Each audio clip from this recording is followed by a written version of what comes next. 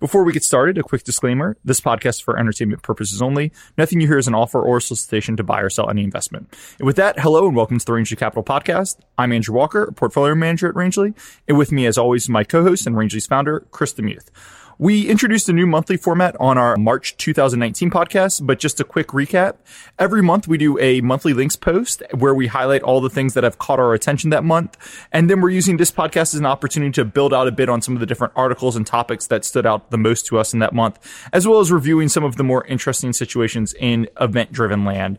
So, Chris, I think the thing that I most wanted to talk about today were probably two of the most interesting opportunities in risk arb land, and that's Centene's takeover of WellCare, and then also returning a little bit to the Occidental Anadarko merger. We discussed that on last month's podcast, but there's been a lot of interesting news there.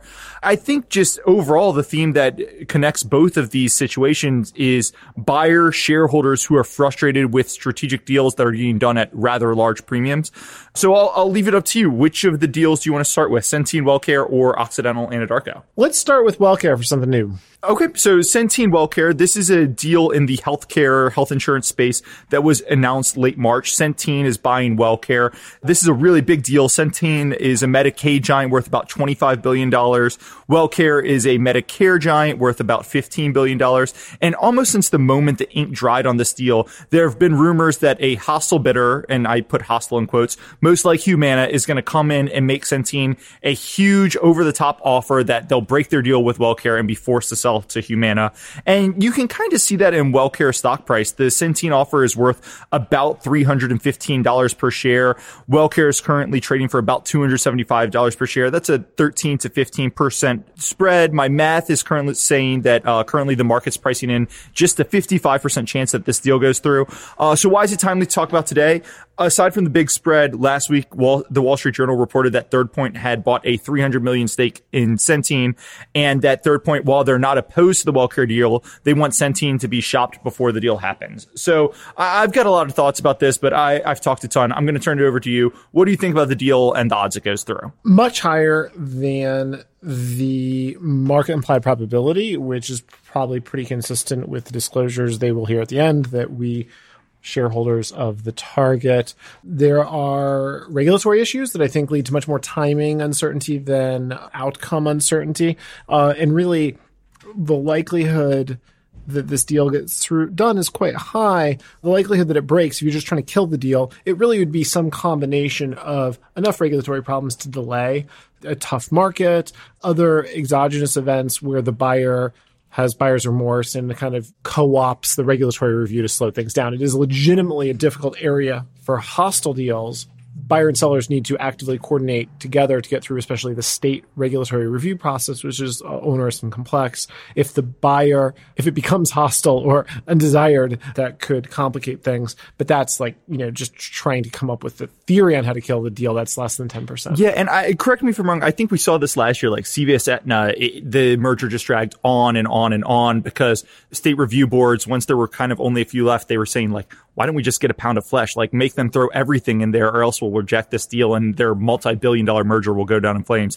And you're kind of worried that at some point a state demands too much flesh and this deal just gets blocked. Also, in a country where we have a lot of political parity nationally, you at the state level have quite a few state trifectas where there's kind of a crowded field of Democrats and Democrat states, Republicans and Republican states, and especially with more activist states, the AG is frequently kind of a vigorous political position. The insurance commissioners are often vigorous political positions. Some of these deal reviewers or commenters all of a sudden look around and say, hey, we can get some headlines personally. And so there could be some drama there. Yeah, it reminds me a lot of the utility mergers. We haven't seen a utility merger in a long time, a big one for a long time, probably for this reason. But the first thing Utility X wants to buy Utility Y, the Utility Y state regulatory body says, why are we going to let this deal through it? There's nothing in it for us. And then Utility X has to say, we'll give your customers $50 million of rate cuts, $100 million of rate cuts. And it's just how much in rate cuts and giveaways can you give before you're like, this merger just doesn't make any sense. So market is at 55% for this deal to get voted down.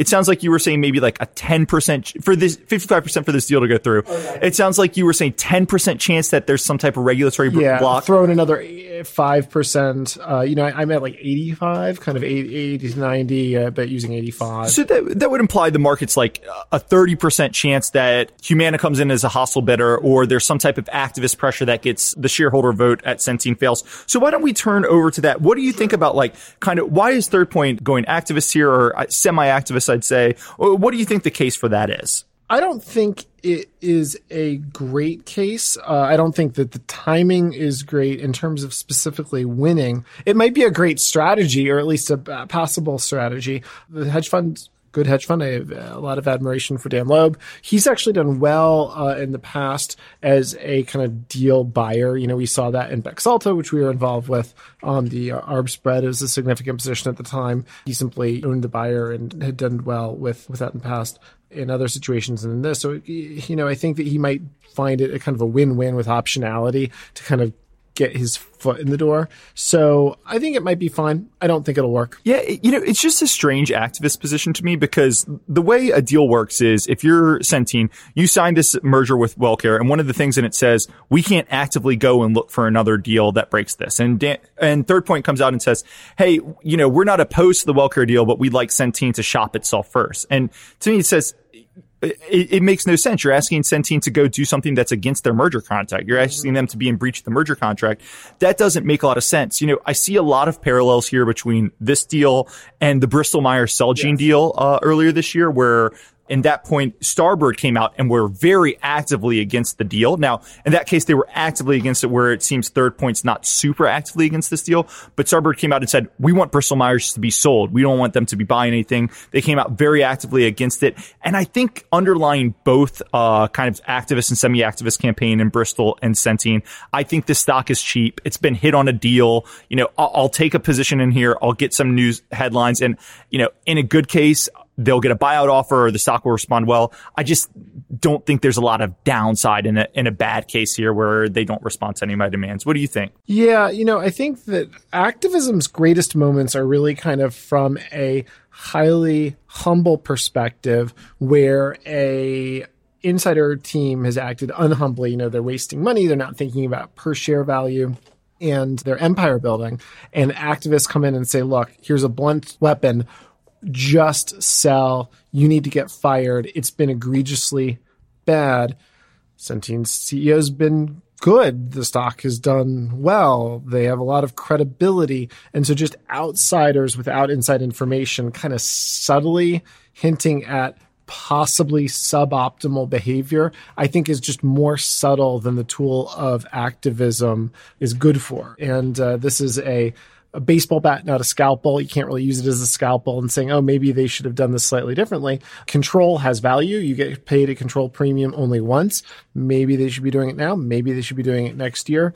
But I don't have a very good reason to not defer to the insiders on this. Yeah, and this morning, Centene's CEO was at a conference. He says, we're doing what's in the best interest of our long-term shareholders, not event-driven investors who want a one-time premium. And to some extent, that speaks to the value investor. We want to say, hey, build long-term value, and at some point, that short-term value will come and someone will pay a big premium. I also do worry when management teams start hating on investors, saying, oh, this is a long-term thing. You're not thinking long-term enough, because I've seen that used to justify a lot of bad deals. But as you said, I think you look at his track record, the stock's up 20 times in the past 15 years. He owns hundreds of $millions of shares, if memory serves me correct. I think the CEOs earned the benefit of the doubt. And when everyone's coming saying, I think this deal's okay, I would just prefer you get paid a huge premium and get acquired instead, well, maybe that option wasn't there. So I think it's a good deal. I think it'll be interesting to see how it goes. And obviously the market's scared this will get voted down. I agree with you. I think the odds are super low, and that's why we own it. Looking at 13Fs from the first quarter, so the timing doesn't line up perfectly, but it gives you some information about new Centene positions. They very frequently came with significant new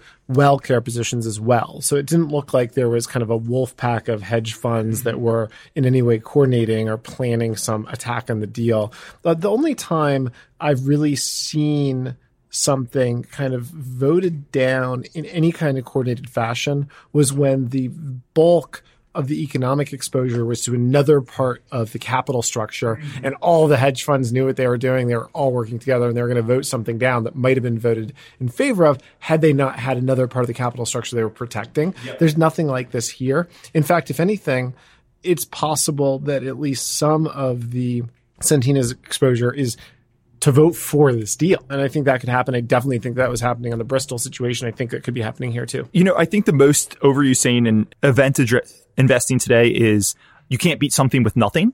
And in this case, you can't beat an accretive WellCare deal by voting no and just hoping that you get a big premium at some point. So why don't we leave it there and move on to Anadarko Occidental, unless you want to say anything else. No, that's good. Cool. So last month we talked about the Occidental Chevron bidding war for Anadarko. And literally as we were posting the podcast, news came out that Warren Buffett was backing Occidental's bid and providing them with really attractive, for Berkshire and Warren Buffett's, really attractive financing. We predicted Chevron would end up probably winning or at least matching Occidental offer, but backed by Warren Buffett, Occidental made a huge increase in the cash portion of their deal, and Chevron ultimately walked away. We just thought it was timely to revisit this because just today, Carl Icahn sued Occidental, and he called the deal fundamentally misguided and hugely overpriced.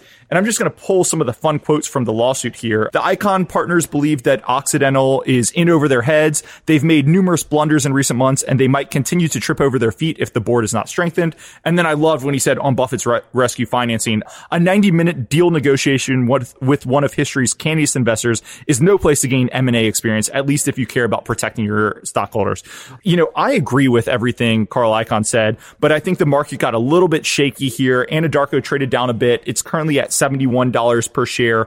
The Occidental's cash and stock offer is worth about $74. That's about a 5% gross spread, 11 to 12% annualized if you think it closed sometime kind of in late 3Q. So the market's implying 85 to 90% chance this deal goes through. I think that's probably a little bit low, though. Once you start getting that high, it's tough to start splitting hairs. What do you think about Icahn's suit and the chance of the deal going through? I really try to not split hairs anything over 95%. I kind of figure I don't know how to spell my name with more than that confidence. It's just so dangerous kind of getting into these very high percentages. But I think the likelihood this deal closes is somewhere in that dangerously high, north of 90%, better than the market thinks. I think it's very good. Icahn does make good points, including M&A with comparatively small buyers have historically been much more fraught than large companies tucking in smaller companies. Also, divestiture buyers typically get great deals. Total has a great one here. They know the seller is not just a willing seller, but practically a forced seller. It really shows in how these deals work out. Icahn, I think, repeatedly focuses on the unknown of the oil price. You just don't know. Is it going to go up or down? This is a leveraged bet on the oil price. And I think his strategy, the deal strategy might be okay. It might not. But his strategy here is pretty solid. If it goes up, he makes a lot of money on his Oxy position. If he's right, more or less, and I think he is here, oil price goes up a lot, he'll make money. If it goes down, he's much more likely to succeed in his activism efforts. And while we mentioned Centene stock's up quite a lot since their CEO took command, that's not the case here with Oxy's. It's down since she did. And, you have a situation where maybe fairly, maybe unfairly, their management is in a more precarious situation to his concerns. And then the last thing I just mentioned is he's kind of right on auction dynamics, why Buffett doesn't get involved in them. They're terrible, not just for the typical reason cited as animal spirits, but also just for the logistical one that it's not possible to be price sensitive and time sensitive at the same time. A comment that Buffett made at this year's annual meeting really explicitly explained what I kind of assumed was his behavior, what the market assumes is his behavior in these situations that you could assume about him. He never bluffs interest or lack of interest in bidding. He has this very straightforward way he approaches it. In negotiating with him, if you can even call it a negotiation, you get one shot. It's one iteration. Yep. And if you kind of come in with a hard bargain, he'll simply say no, and he'll end the conversation. He won't necessarily even come back. She walked in. She gave him quantitatively a sensational deal. The perfect thing for Berkshire shareholders, not just that it has a great EV, but it has a great EV and it's kind of tailored for the capital that he has and his position in the market. It's a great rate of return and an even greater kicker. And in return, she got all the qualitative terms she wanted: speedy resolution, utter certainty, excluded all the normal contractual outs any other investor really would typically put in these kind of things. So she got what she wanted. He got what he wanted. It was a real exchange, but the value in that went to Berkshire. Yeah. And I thought Icahn, I mean, it was the suit and the letter were just a masterclass in kind of activist investing, I think. But I think he rightly raked them through the coals. I mean, you had a CEO who even in public was making comments like, we need to win this. You know, it started to sound like it wasn't about shareholders. It was about reputation and empire building. And she went to one divest bidder. She flew over there, offered them something, and they took the whole thing. And Icahn rightly said, you didn't test the market. You didn't try to break this up into more creative packages. You just got one deal so that you could go get your big Anadarko deal done. She went to Buffett and she gave him, I think people said, I think the math on it is kind of, he invested $10 billion. And once the ink was dry on the paper, he probably could have flipped all the securities he got for about $12 billion. So instant 20% premium, really attractive stuff there. So I believe dividends on preferred stock is tax advantage for Berkshire. So there's a little bit of kicker there as well. But yeah, you know, I just thought it was a masterclass in Icahn, just using public facts to point out, hey, this is a person who was no longer cared about shareholder value. She was concerned about winning this deal at any cost. And, you know, your first time doing anything, you're probably going to get a little bit embarrassed if you're dealing with pros. And in this case, it was her first time doing big M&A, and she was dealing with the master in negotiations, and she got her pants pulled down a little bit. If you look at what Buffett ended up with, his structure is a very good fit if you agree with every word that Carl Icahn said about the nature of this company. You want the warrants for you want volatility.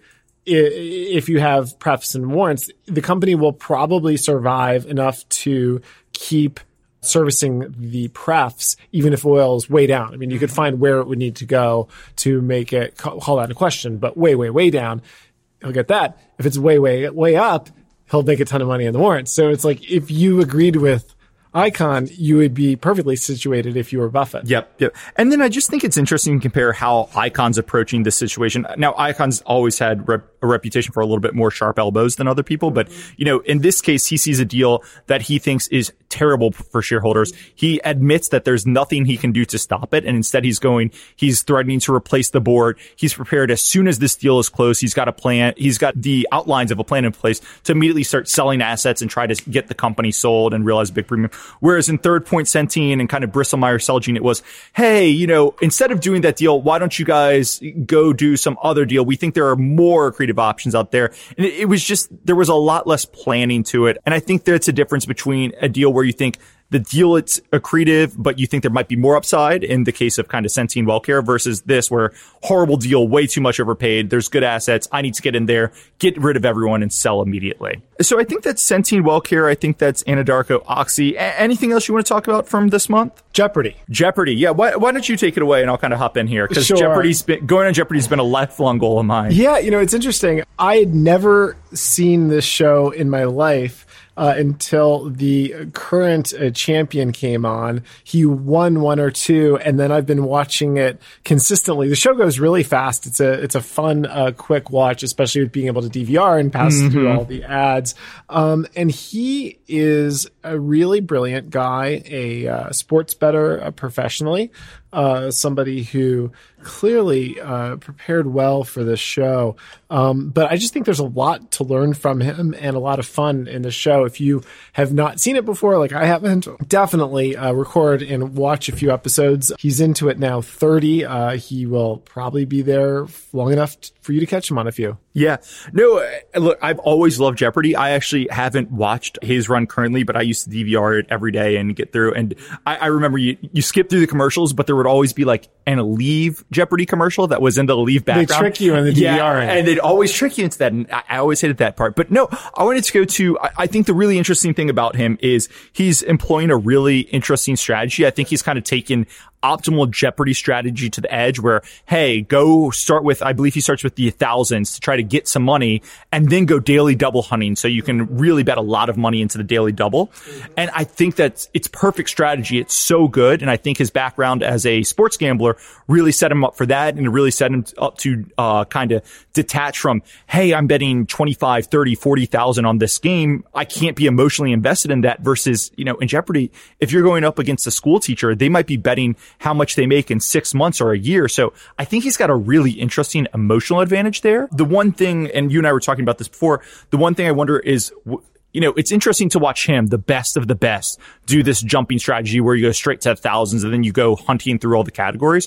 I do wonder if if it kind of ruins TV viewing. I've seen the Jeopardy producers say before, the best way for TV viewing is you start a category at the 200 and you go all the way through it. If you're hopping back and forth, it's tough for viewers to watch. I wonder after he eventually loses and you get some imitators, if Jeopardy's ratings actually go down because it's less watchable. And it's just interesting to think optimal strategy might not make for the best viewer content. So exactly. I think often that's the tension, is that there is a sort of societal norm for complying with the spirit and intention of how something's set up.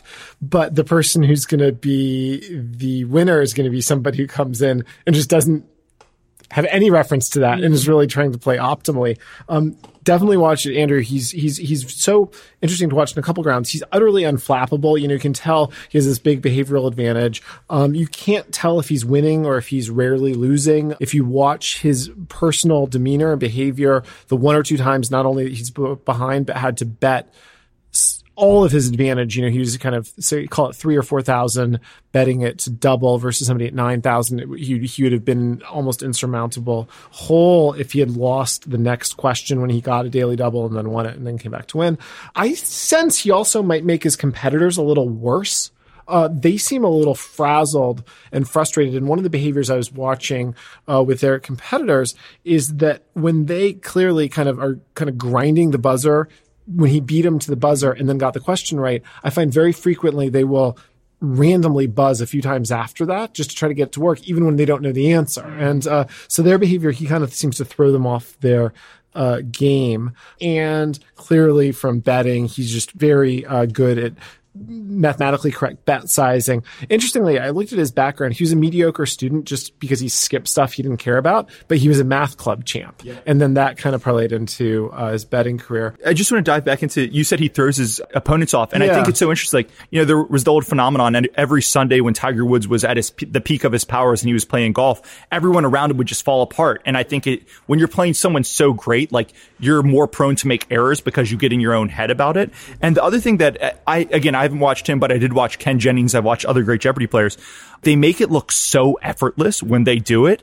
And I've tried to practice hitting the buzzer and, saying, who is George Washington? And it's very difficult when if you're not a pro at it, but they make it seem so effortless. And it's just really interesting to watch someone kind of at the peak of their powers. They make something that's actually quite difficult to kind of stay on top of the betting, stay on top of keeping track of the categories and everything. They make it look so easy. Yeah. And exactly. And he's not only skilled, but he's also very introspective. He gets answers that he chooses to make 97% of the time, almost always, which is very high compared to most of the other competitors. When he doesn't know something, he almost always knows that he doesn't know it, which is, from an investing and other perspective from sports betting, extremely important attribute. But one of the comments, and this is really something I heard from AQR's Cliff Asness that I think is very good, is that it's easy to focus on the tricks. The tricks are fun. They're new. They're applicable to other people.